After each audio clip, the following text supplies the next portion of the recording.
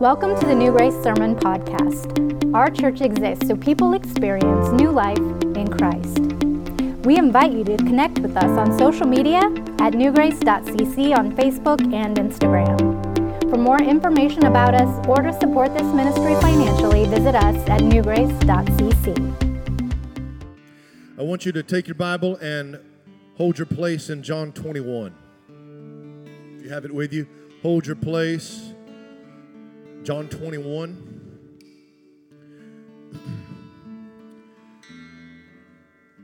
I'm going to read some scripture out of John 18. It'll be on the screen for your reading to follow along. Jesus has had the Last Supper with the disciples. He has went to the Garden of Gethsemane to pray, betrayed by Judas, arrested by the soldiers, and now he has been being taken to the high priest Caiaphas' house to be put on trial for crimes that he is not guilty of, where he will later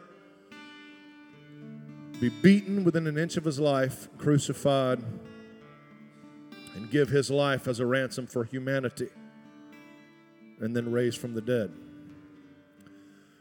At the supper table in John 13, Jesus says, one of you tonight will betray me. And Simon Peter, as he was accustomed to do, pipes up and says, I'll never betray you.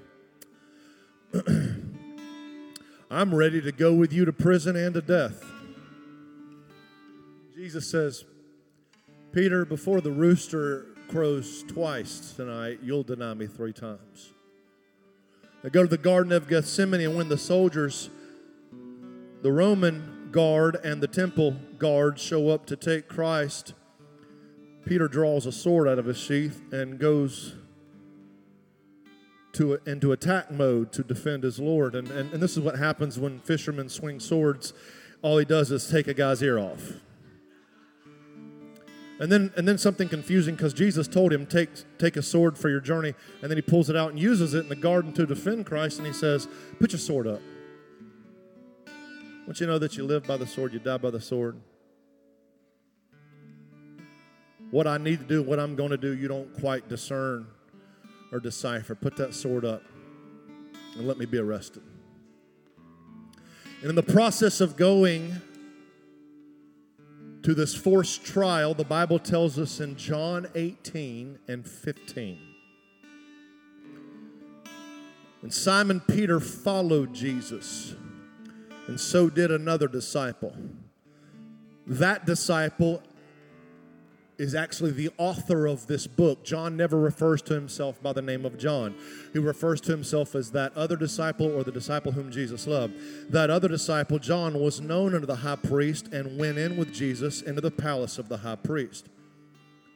But Peter stood at the door without. Then went out that other disciple, which was known to the high priest, and spake unto her that kept the door, and brought in Peter. Then saith the damsel, she was probably 12, 13, 14 years old, that kept the door, she said to Peter, art not thou also one of this man's disciples? He saith, I am not. And the servants and the officers stood there, who had made a fire of coals, for it was cold. And they warmed themselves, and Peter stood with them and warmed himself. Read verse 18 again with me. And the servants and officers stood there, who had made a fire of coals. Underline this phrase and draw your attention to it with me. For it was cold. It was cold. And they warmed themselves, and Peter stood with them and warmed himself. I want to preach tonight on this thought. Have you grown cold? Have you grown cold? Ladies and gentlemen, in the Gospel of John in chapter 18, it it was not just the weather. Something was taking place in the heart, the spirit, and the being of Simon Peter. The Bible says that he denied him initially here. He would go on to deny him a total of 3 times.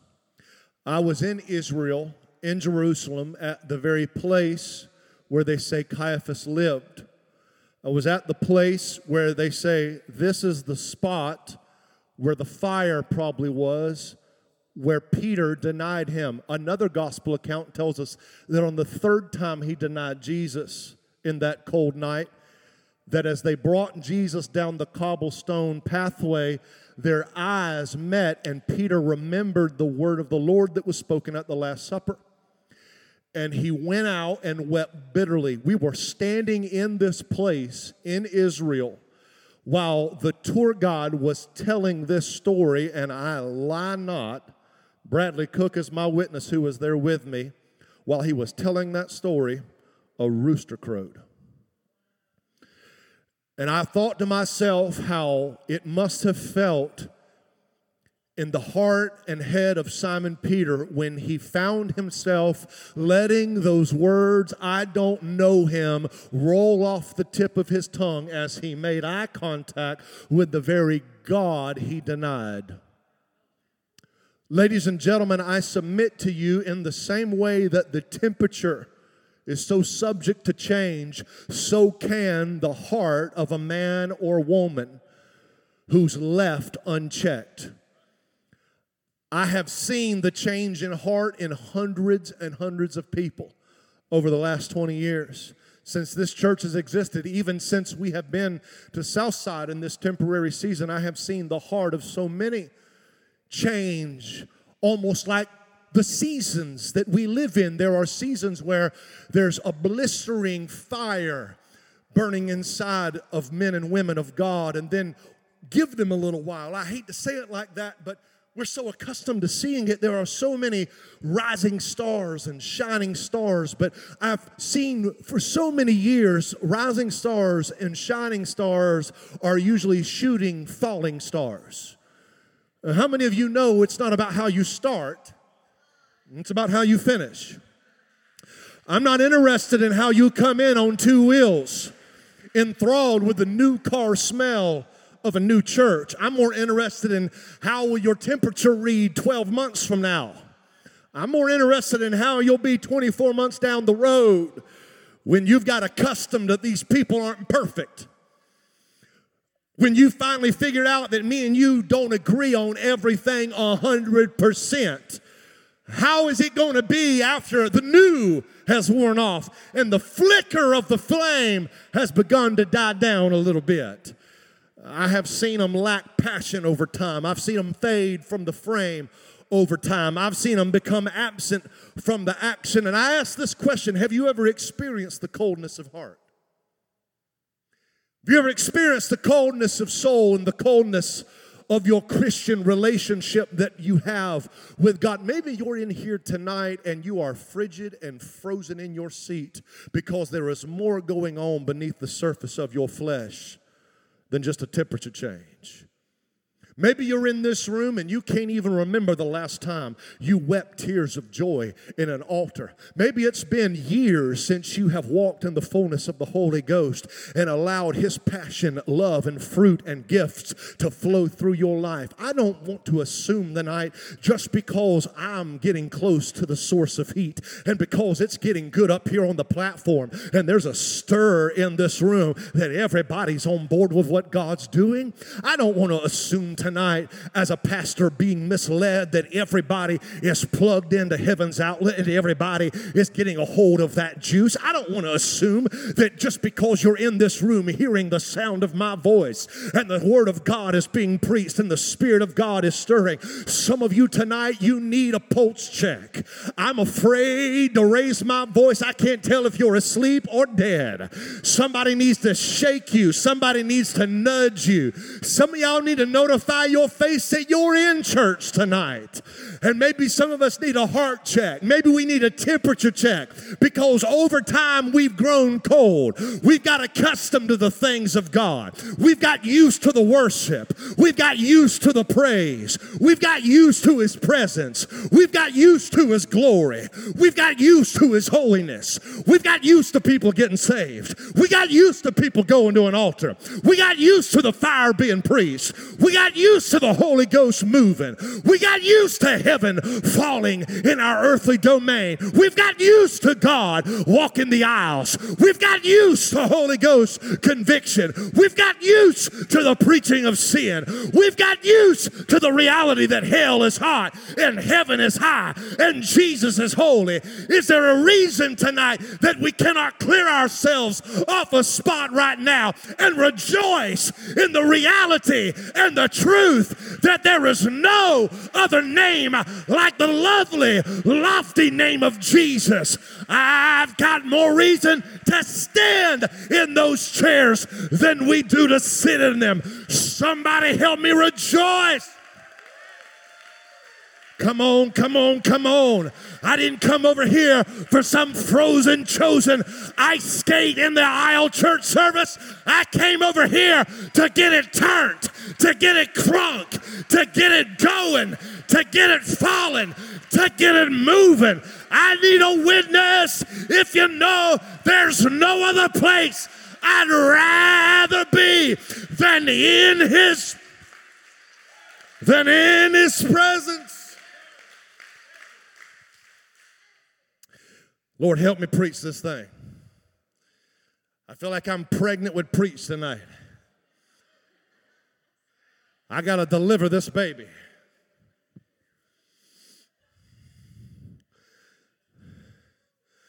I stared at the ceiling for a good majority of the night.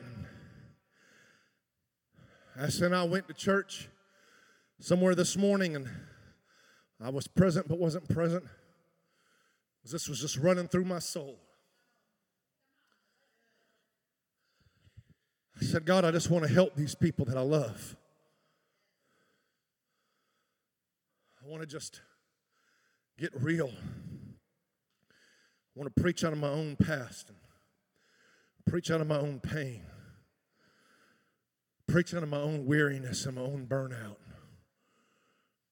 Take me back to the charred wicks where the flame died, and take me back to those seasons where I was battling depression, and take me back to those times where I thought I'd never minister again. Take me to them places where the weight of the ministry responsibility was more than my fleshly mind. Just take me back to all that stuff and let me preach out of it.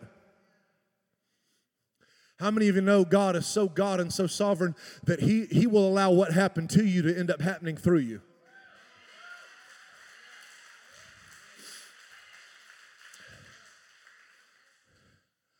I want to make a few observations about our character tonight in correlation with the actual gospel account. I promise you, if you stay with me, we'll get there and it'll be good. But if y'all want to have a staring contest, this church service ain't going to be that good. Y'all helped me preach last week. We got beyond entertainment, theatrics, and dramatics, and the Spirit of God just sat in this place last week and helped us. I'd like to do that again. But it's going to take our participation. I promise you, if you stay with me, we'll get there together. I want to talk briefly about the conditions of growing cold. The Bible tells us that Peter followed Jesus, and Luke, who writes of the same story, tells us a little more detail, which is usually the case with Luke being a Gentile physician. He's a little more detailed and specific, and he tells us that when Peter followed Jesus to Caiaphas' house, he followed him from afar off. This is the same dude that sat there at the supper table and banged his hand on the triclinium table and looked Christ in the eye and said, I'll never deny you or betray you. I'll go with you to prison and to death. And here he is being taken to trial, and Peter's following from afar off. The same guy that walked up the Mount of Transfiguration. The same guy that made an overstated commitment is now walking from a distance. And when they get to the door, Jesus goes in, but Peter stays at the threshold. That's how it happens. You're still following, you're just doing it at a distance. And every step you let get between you and God that takes him a little further, the colder and colder and colder you get. The Bible says something interesting. It doesn't just tell us about the distance that got created within the relationship, but also there was another condition. The cold became very dangerous to this relationship. He's warming himself by the enemy's fire. Did you notice that? He is standing outside and camping out with the very crowd that is trying to kill his king. One of the very evidences that you're growing cold is that you will try to find warmth next to foreign fire. I ain't got time to run that like I want to, but I'll let the Holy Spirit fill in the blank. The world's fire was never meant to suffice. The economy of this planet will never fill the void that God was designed to fill in your life. And Peter is now camped out by the enemy's fire. And the Bible tells us that his cold began to grow. The closer he got to the foreign fire, the colder his soul got. And we know this because he became cold to Jesus and cold to others. If you'll read the Gospels and all of their narratives, you'll find out Simon Peter, the preacher, cussed out the teenage girl. It's the equivalent of me going into Quick Trip to get an energy drink and a Banks County High School student saying, "Aren't you that pastor of New Grace?" Blankety blank, girl, no. No association. And there's this coldness. He's cold to Jesus. He's cold to others. And let me say this in reverse order. Usually the coldness you have towards other people is an indication of the real temperature of your relationship with God. Your compassion level drops. Your patient level drops.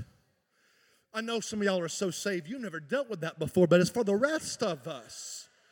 We know what it's like when we find ourselves getting removed from the source of true heat. There's a coldness that begins to creep into our life. A coldness that presented itself and revealed, here we go, the true capability of his flesh. I'll never leave you. I'll never give up on you. You can count on me. If they're taking you to prison, I'll be there. And if they're going to kill you, I'll be there. And here Simon Peter is saying with his own mouth that he doesn't even know the Christ he just said he was committed to. Have you ever been in a place where you had so much distance and your relationship was in such a place of danger that you looked at how far you were from where you used to be and thought to yourself, I never thought or imagined I could get right here? You ever found yourself in a place like that where your relationship with God felt so cold, that your relationship with others felt so cold, that your place in the body of Christ became so cold that you couldn't even remember how you got where you are? And just like that, what's up with that, by the way? It's so hard getting in and getting committed, but it's so easy. This joker threw away in 30 seconds what it took him 3 years to build. The conditions, there's distance and there's a danger, but there's also a cost to growing cold. He denies him. The rooster crows. He makes eye contact with Jesus. He goes out and he weeps bitterly. All this is in John 18. Did you know in John 19 is the actual trial, beating, bruising, scourging, and crucifixion of Jesus? And do you know that you don't see Simon Peter's name anywhere in chapter 19? You know one of the costs of getting cold? You start to miss out on the things you needed to see. You start missing out. Let me run this real quickly. Let me tell you what really pains me as a pastor. There will be a word God will give me to deliver to this church, and I will preach it. And as I'm preparing it and preaching it, there are particular people that the Spirit of God brings to the forefront of my mind that need the message. And I get up to deliver the mail, and they're not even in the room. And I'm like, you needed to hear that. Well, I'll catch the podcast. It's not the same. You weren't in the room where he was at that time. There were some things that God did that you needed to behold. There were things God was doing that you needed to hear for yourself. And how many of you know you miss out when you miss out? Peter's name is not even mentioned. The one time that Jesus needed him, being beaten and scourged and whipped and then nailed to a cross for the gruesome execution, Peter's nowhere around. Chapter 20, most beautiful chapter in the Gospel of John. On that Easter Sunday morning, the women come to the tomb and they find the stone rolled away and his body is not in the tomb. The linen clothes lay by themselves and the napkin folded into place by itself. And they go and they tell the disciples, somebody has taken away our Lord. We can't find him. And the Bible says in the book of John in chapter number 20 that John and Peter ran to the tomb. John stopped at the door and looked in and saw the clothes and the napkin. And the Bible says that Peter, who came after John was younger than Peter. He outran Peter, but he stopped at the tomb door, looked in and saw the grave clothes. And then Peter stooped down and went in. There was about a 3 to 4 foot opening. You would have to step down in to the tomb. And then when you stepped in, it was a large cave-like room where the body would lay on a table. And there would be a mourner's bench usually built out in the corner for those of the dead to mourn. He stepped in, saw the clothes, saw the napkin, did not know what he was seeing.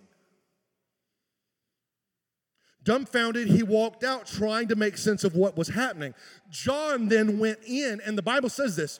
He makes a note of this. When John stepped in, he saw the linen clothes, he saw the napkin folded, and John believed. But the dude who went in first, it never tells us he believed. Now, why did John believe? I believe that he saw those clothes laid in a place, not folded, almost like the body had evaporated out of the clothes. If someone had taken the body, the clothes would not have laid in the format that they were. But he saw the napkin folded. Now, in Jewish custom, very quick, little side note commercial. You can thank me later. When you were at the table and you were done eating, you would take the napkin and you would scrunch it up like this and leave it on the table. And when your servant or waiter came by and saw the napkin all bunched up, they knew you were done and you weren't coming back. But if in Jewish custom you took a napkin and you folded it and set it on the table and left, a folded napkin told the waitstaff, I'm gone, but I'm coming back.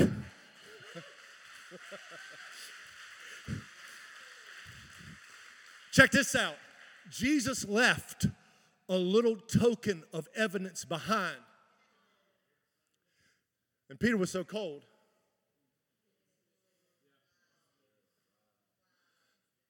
I need a sign, Lord. I need an answer, Lord. I need you to speak, Lord. I folded it just for you. I left it where you'd see it. But he was so cold, he didn't believe it. And it's interesting.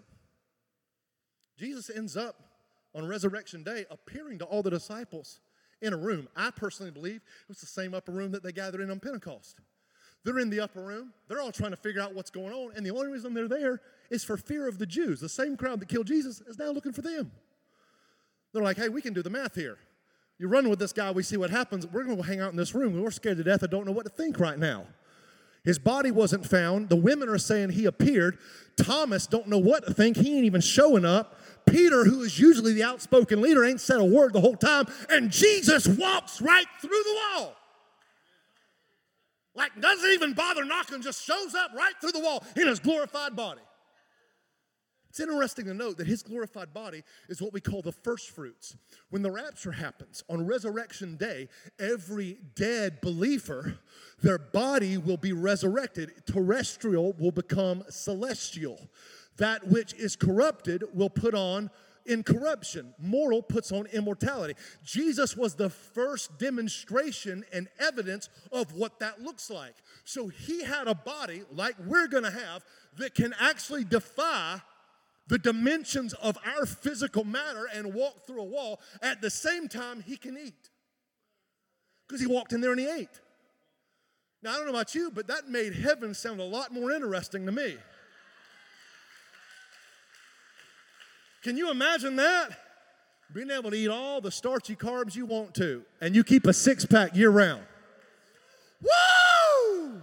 Chicken wings galore and Papa John. I don't know if John Shatner saved or not, but I guarantee you his pizza's going to be there.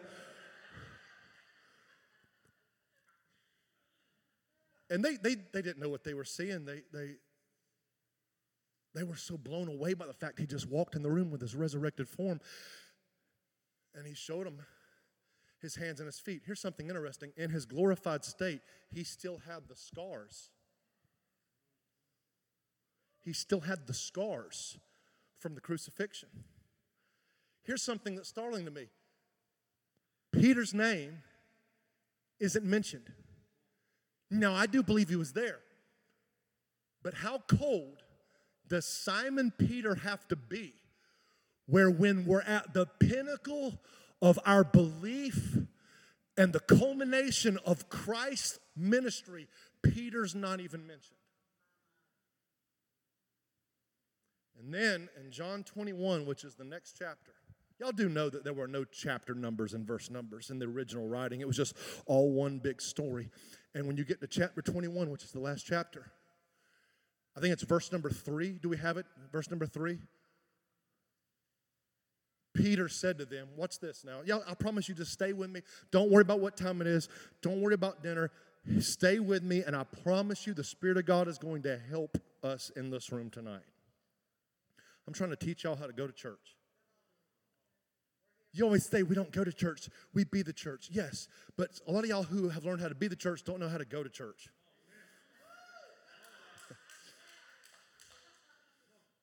So I'm going to teach you how to go to church. It's supposed to be better on the back end than it was the front end. Just stay with me. And Peter says, it's almost like Peter is so disconnected and disillusioned right here that he says, bump this, I'm going fishing.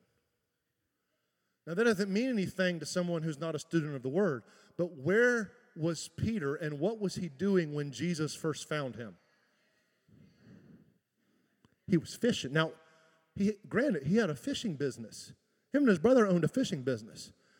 And if you'll remember, Jesus came to them in Luke chapter 5 when they were sitting there on the shore cleaning their nets, and Jesus got them out in the water, showed them how to catch fish, because they couldn't catch anything the night before. And then he looked at them and said, if you'll just follow me, I'll make you fishers of men. And he got Peter out of the boat. And then in Matthew 14, he puts him in the boat to go to the other side. And Jesus is up on a mountain praying, and a storm comes, and all hell's breaking loose. And Jesus comes walking on the water, and all the disciples think it's an apparition or a ghost. And Peter says, Lord, if that's you, bid me come unto thee on the water. And Jesus says, come on. And Peter gets out of the boat and walks on the water to go to Jesus. Isn't it interesting that Jesus is always getting Peter out of the boat? Peter's always going back to it. And Jesus is always getting him out of it. And in John 21, he's so cold, he has missed the resurrection. He's confounded in the upper room. He goes back to his old life. What is Jesus going to do now? How cold can you get before God says, you ain't worth it? How far can you go? How deep can you go back into your old life before Jesus says, I've had it with this joker. You a dang fool, and I ain't wasting my heavenly eternal time on your sorry backsliding tail. The Bible says in the next verse, John 21:4, it says that Jesus stood on the shore. He just keeps showing up. Come on, somebody. He just keeps showing up. If you're in this room and you're running, I want to tell you something. He's going to keep showing up. If you try to get away from his conviction, he's going to keep showing up. If you try to outrun his mercy, he's going to keep showing up. If you try to go to detox and lock him out of a room, he's going to keep showing up. If you go to prison and you think you can keep him in the lobby, he's going to keep showing up.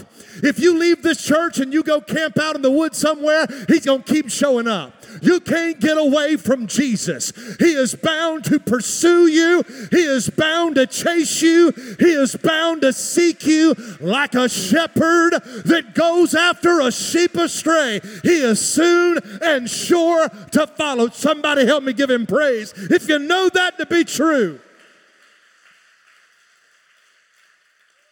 They're out there in the boat. Spoiler alert, it's weird. Peter's butt naked fishing.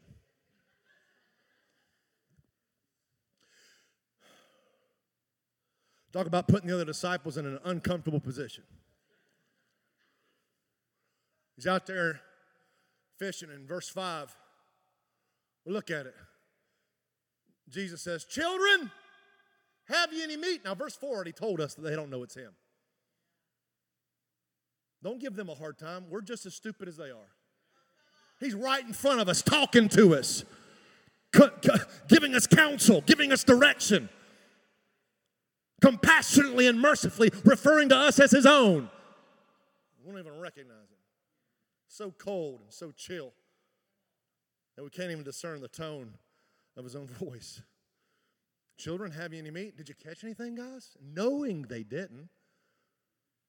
Verse 6, the Bible says they didn't, and he says, "Cast the net on the right side of the ship, and you shall find." And they cast therefore, and notice this, they couldn't even draw the nets in for the multitude of fishes. I like verse 7, because the Bible says when they were struggling to catch these fish and bring them into the boat, the disciple whom Jesus loved. Now, who's that?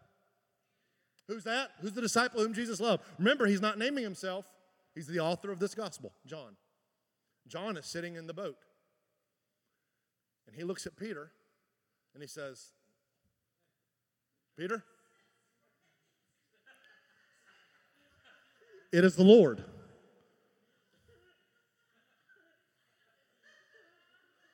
Are you getting this? He says, "Peter, that's, I don't know if you recognize that or not, but that's happened before. And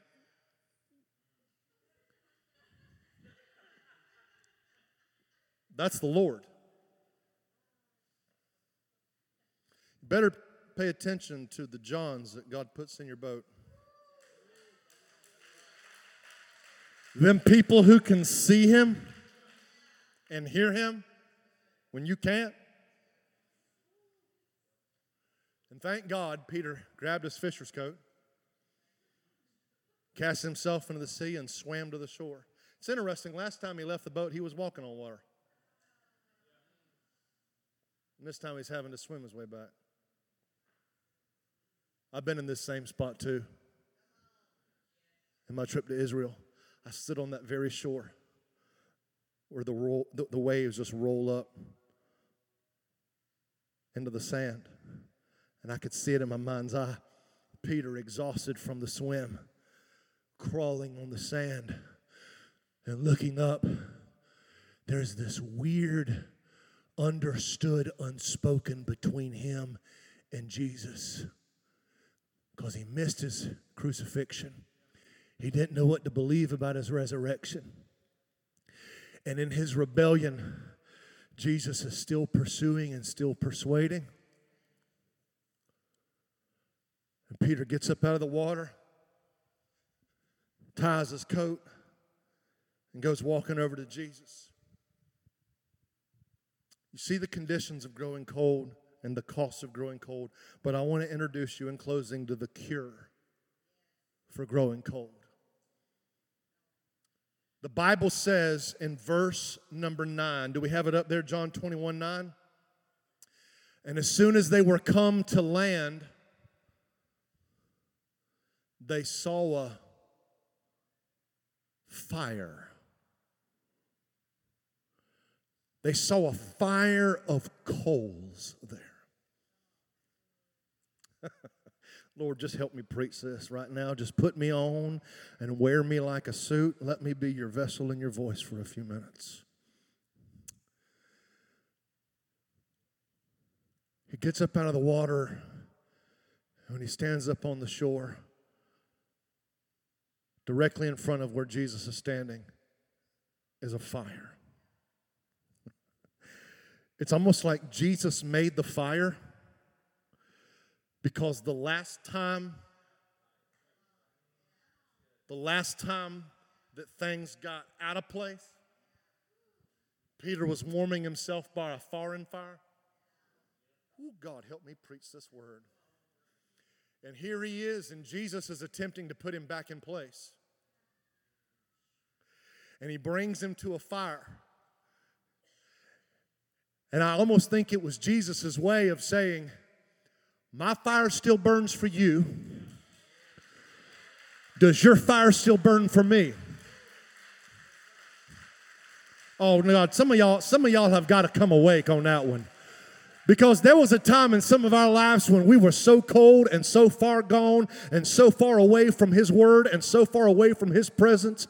It had been a long, long time since you were able to plug into heaven and heaven plug into you. And some of you in this room know what I'm talking about. You might not have been there 2,000 years ago to crawl up out of that ocean and to look upon His face and to see the fire flicker at His feet, but we know what it's like to make our way back to God and find out that Jesus never gave up on us, that Jesus was never done with us, that Jesus never threw us away or put us on the shelf, and God had a way of saying, my fire still burns for you, and I want to know, does your fire still burn for me? Somebody in the room, help me give Him praise if you know Jesus has made you a fire. That fire was a way God used to rekindle Simon Peter. I want your fire to burn again. Who am I preaching to right now? I want your fire to burn again. I'm not talking to all the newbies. I ain't talking to all y'all that are still brand new out of the box with sticker and adhesive on you. I'm talking about the people that have been saved 20, 30 years. I'm talking about the people who have bounced around churches like pinballs. I'm talking to the man or woman in this church that used to be in ministry and you got burned out. You got hurt. You found yourself swallowed up and smothered in bitterness and unforgiveness. I'm talking to people who walked away from God and thought God would never use them again. I'm talking about preachers who thought they would never preach. People who've been called who would never answer. People who put on the running shoes like Jonah, and you've been going the wrong direction like the prodigal son, like a sheep who's gone astray. But I want to tell you, God brought you to new grace, and He has lit a fire in this place to remind you and show you, I am not done with you, for I am a consuming fire, and I'm going to get my man. I'm going to get my girl. I'm going to get my own. When He had him at this fire, it wasn't just to rekindle Simon Peter, but he built this fire to remind him of something. He comes up out of the water and sees the fire of coals, and the Bible says, burning and cooking, baking on the fire of coals was fish and bread. I just imagine when Peter saw the fish and bread that his mind went back to John chapter 6, where a little boy with 5 loaves and 2 fishes brought his Lunchable to the disciples. I heard y'all were looking for something to eat to feed these people with. I know there's about 15,000 plus here, but if Jesus could do anything with this lunch, I'd like to give it to Him. And the Bible says that Jesus blessed it, broke it, and multiplied that little boy's lunch. And the Bible says, listen to this, Jesus didn't feed the multitude. He multiplied the miracle. But then it says He handed the loaves to the disciples, and the disciples distributed to the multitude.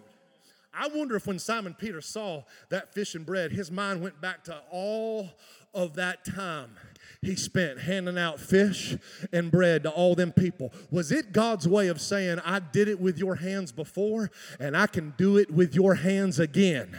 If I let you touch it before, I'm going to let you touch it again. If I let you do it before, I'm going to let you do it again. If I let you hand it out before, I'm going to let you hand it out again. If I let you pass it around before, I'm going to let you pass it around again. If I let you split it, if I let you toss it, if I let you give it, if I let you do it, I want to do it again.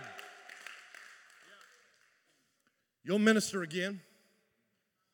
You'll do it again.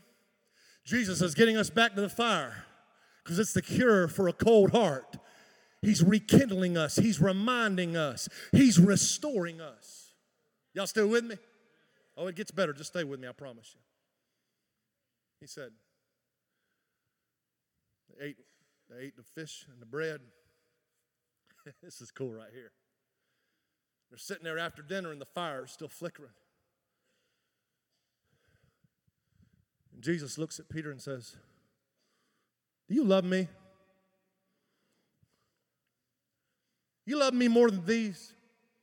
I used to think he was talking about the disciples. Do you love me more than these? I think he was pointing at the fish. Do you love me more than this? Because you about went back to this over me. You about traded in a calling for a career.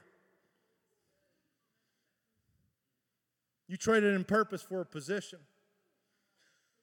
You traded in a touch for a title. Do you love me more than this? Lord, you know that I love you. The second time he said, do you love me? Jesus, are you hard of hearing? Does a glorified body not have good ears? You know that I love you. A third time, Jesus says, do you love me? Lord, you know all things. Of course I love you. And it hit Peter.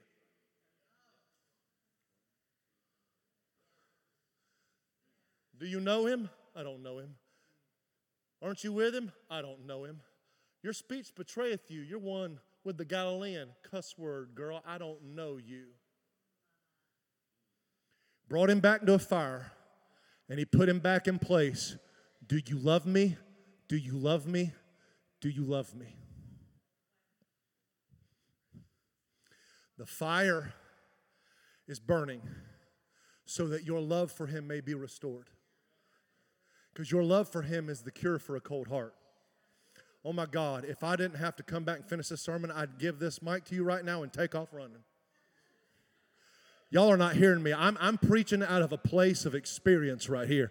I am preaching out of a deep pit in my soul where I remember what it was like to turn around and walk away from God, to wash my hands of my calling, to wash my hands of the ministry. I remember looking at all of my Bibles and my commentaries and slinging them off the shelf. I remember cussing the name of God. I remember being mad and bitter with full of rage, anger, and hatred at the church. I remember thinking that I would be put on the shelf or tossed in the trash can, that God would never ever put his hand upon my life again. And I know what it's like for God to follow me into my boat of rebellion and call my name and bless me when I'm bad and be good to me when I'm astray. I know what it's like to have God reach into my world and plug my love back in. Can I tell you today in 2022 as your pastor, I still love the Lord. I love him because he has been a friend that sticks closer than a brother.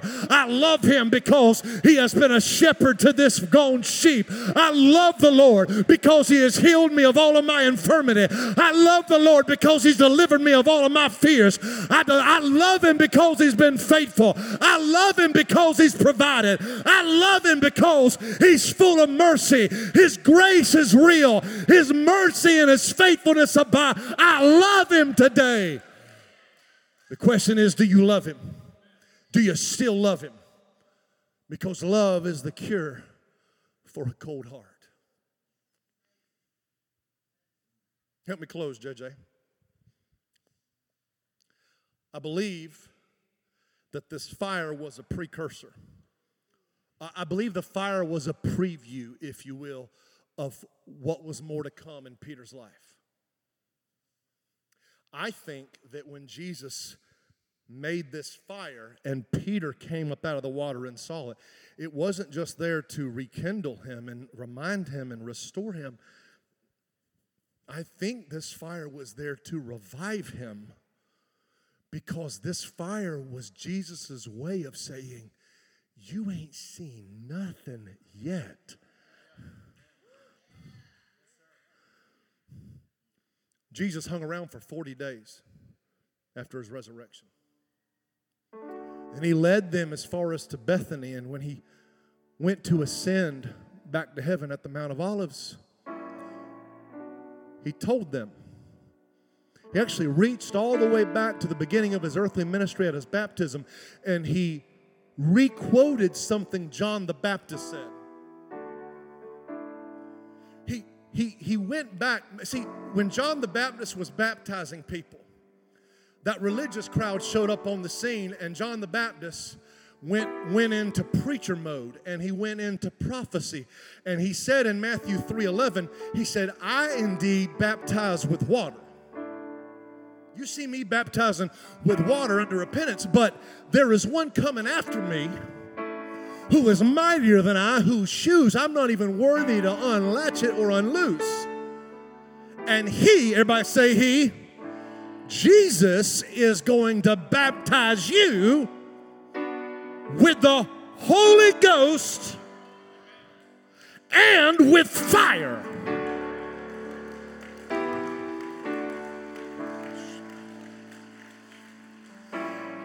And Jesus, before he leaves, I don't want you to miss this. I don't want you to miss this. Before he leaves, he looks at all the disciples, including Peter, and he says, I need you to hang out in Jerusalem and wait. Because our Father made a promise that you shall be recipients. You got to remember, Jesus said, it's better if I go away. Did he not tell them that? He told them, it's better if I leave. Y'all do realize he was in a glorified body, meaning he would never, ever die again, meaning he could have stayed here another 2,000 years and walked with us in glorified flesh. He could have stayed here and walked by our side. But he said, it's better if I leave. Because when I leave, I send another one, a comforter with a capital C. Someone who is called to come alongside you. Watch this, watch this. He told him, he said, I need you to go wait for the promise of the Father because you need to be endued with power. Then the Holy Ghost comes upon you. He requotes what John says and says, you need to be baptized with the Holy Spirit of God. Watch this. Did you know after he resurrected, he walked into that room where the disciples were? I'm going back to John 20. He goes into the room. He appears to them, shows them his hands, his side. They see the scars in his feet. He eats with them. And then the Bible says this. He breathed on them. And he said, receive ye the Holy Ghost. And he put his spirit in them. Do you know what happens the moment you become a Christian? The moment you believe in the death, burial, and resurrection of Jesus Christ. Do you know what happens? God lets you become the box. Oh my God. Watch this now. He lets you be the dwelling place where his spirit comes to live. It comes to live in you. How many of you have been saved? You've been saved. You know it. Without a doubt, you're going to heaven when you die. You've been saved, been forgiven of your sin. You believe that Christ is the Lord. You, based on your faith, you have received the presence of the Holy Spirit. So I'm confused. In John 20, he said, I haven't had a tic-tac, Hank, so just get ready. He said he breathed on them. Receive ye the Holy Spirit. Now what happens to us who are dead in sin when we put our faith in Christ? God breathes into us new life in Jesus and we become recipients of his Spirit. If they received the Holy Spirit in John 20, why did he tell them after in Acts 1, now go and wait in Jerusalem till the Holy Ghost has come upon you and you get endued with power? Because This is what happened. You who have the Holy Spirit have to get baptized in the Holy Spirit.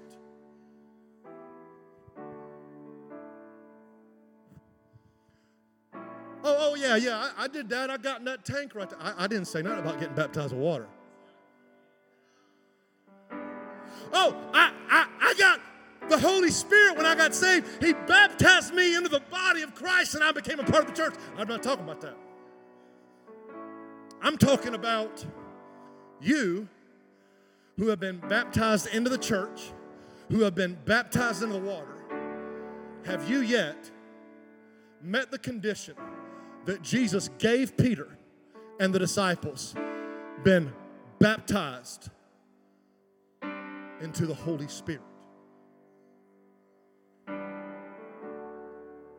Baptize is the word baptizo, which means to plunge, dip, or immerse. When we baptize somebody in water, we fully immerse them. When you became a Christian, the Spirit of God immersed you into the body of Christ. You became in covenant with God. Through His blood, you were baptized into the body. But Jesus says to the cold of heart, have you yet been baptized in my Spirit? Have you experienced the fullness of His fire? Oh my God, are you getting this? There is coming one after me, John said, whose shoes I'm not worthy to unloose. He is mightier than I, and He will baptize you, plunge you, dip you, immerse you into the Holy Spirit and with. Could it be that when He walked up on that shore, it was Jesus' way of saying, you ain't seen nothing yet. Watch this. Watch this. What is the baptizing? The baptizing. What is the immersion? What is the fullness of the Holy Spirit? Let me phrase it to you like this. You have the Holy Spirit. But does the Holy Spirit have you? Does He have you? I'm careful to relate this transaction to an experience. It's apparent to me. Lend me your ears, my Baptist brethren. Lend me your ears and listen carefully. I used to doubt these theological parameters based on my upbringing in Christianity because I was told that the track ran out right here. That after I've gotten Christ and been recipient of the Holy Spirit, there's nothing left for me to have. And I used to come to a threshold thinking that the door was closed. But in 2018, after years of wrestling with the Holy Spirit and His Word, I came to that threshold once again and realized there is no door there. And that there was something God had for me that was not just an experience, watch this, but a condition.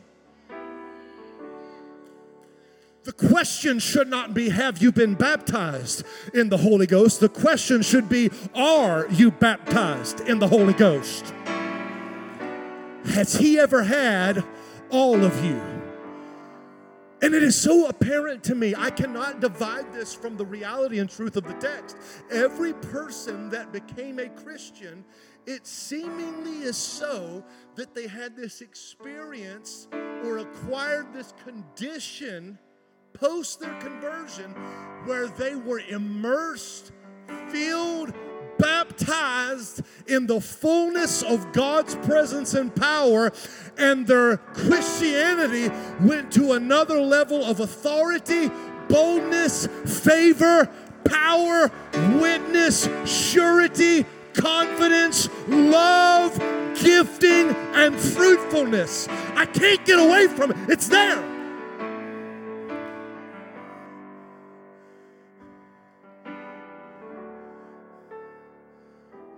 And Jesus said to the cold of heart, there's more fire where this came from. and he ascends to heaven. And they gather in the upper room, and they're there waiting for 10 days. I got a sermon. When we get to that property in Baldwin, we're going to have a revival, and God's going to let me preach on the day of Pentecost. I'm going to preach about the day of Pentecost, and I'm going to preach on, do you have your own ghost story? We're not there yet. We're not there yet. I'm trying to help y'all get ankle deep right now. We're getting there. We're getting there. He told them to go and wait and pray. And they're there waiting and praying 10 days, depriving their flesh and getting immersed in the presence of God in prayer. And the Bible says on the day of Pentecost, which was last Sunday, there was a sound that came from heaven as of a mighty rushing wind, and it filled the house where they were sitting. And they were all filled. Oh my God, this is just like Jesus said was going to happen. He said it was a promise that the Father gives his own. A promise that was made to you and to your children and your children's children and to all those who are afar off. It's a promise. God guaranteed it. You can take it at the bank. It's a done deal, and he wants you to meet this condition and have this experience and walk in this fullness, because it is the purpose of God for you to be endued with a power that is beyond yourself. This is not a question, do you have the Holy Spirit? This is the matter of, does the Holy Spirit have you? Because if the Holy Spirit has you, you will be consumed with the fire that he is. It will burn up everything in you that is not about him. It'll burn up everything in you that is ungodly and unchristlike. It is a fire. And let me tell you something. I don't want to shortchange for somebody else's flame. I want to experience it for myself. I want to walk in it. I want to live in it. I want to breathe in it. I want to preach in it. I want to love in it. I want to bask in it. I want to rejoice. I want to have it. If it's meant for me, then I want it. If it's meant for you, I want you to have it. I want his fire. I don't know if anybody's hearing what I'm preaching, but I want his fire. I want the fire of his holiness to burn up all of my sin.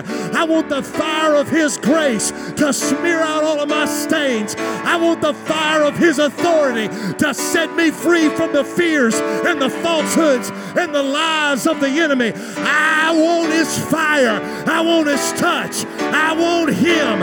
I want all of him. I want his fullness. I want to be consumed. I want to be overwhelmed. I want to drown in it. I want to swim in it. I want to walk in it. I want to run in it. I want to have it.